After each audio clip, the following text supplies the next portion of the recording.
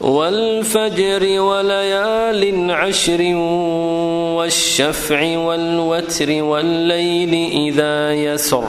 هل في ذلك قسم لذي حجر ألم تر كيف فعل ربك بعاد إرم ذات العماد التي لم يخلق مثلها في البلاد وثمود الذين جابوا الصخر بالواد وفرعون ذي الأوتاد الذين طغوا في البلاد فأكثروا فيها الفساد فصب عليهم ربك سوط عذاب إن ربك لبالمرصاد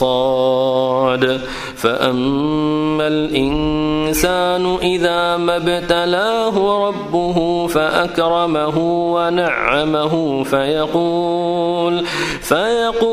ربي أكرمن وأما إذا ما ابتلاه فقدر عليه رزقه فيقول ربي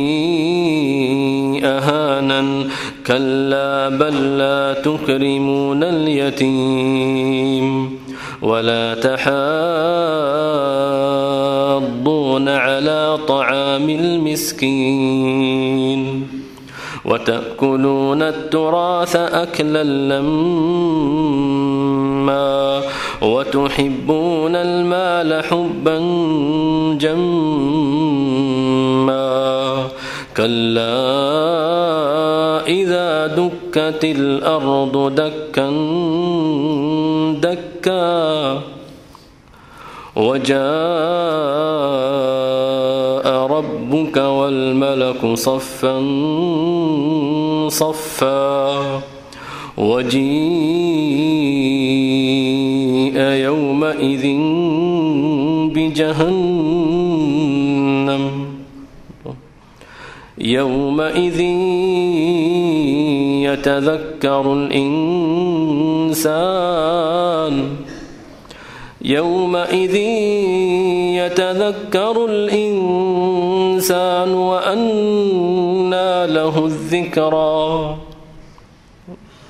وأنى له الذكرى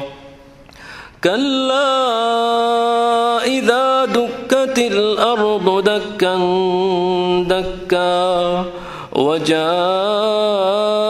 ربك والملك صفا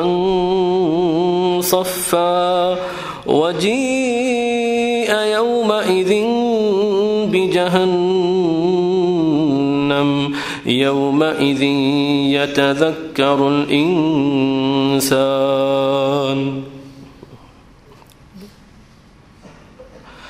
يومئذ يتذكر الإنسان وأنى له الذكرى يقول يا ليتني قدمت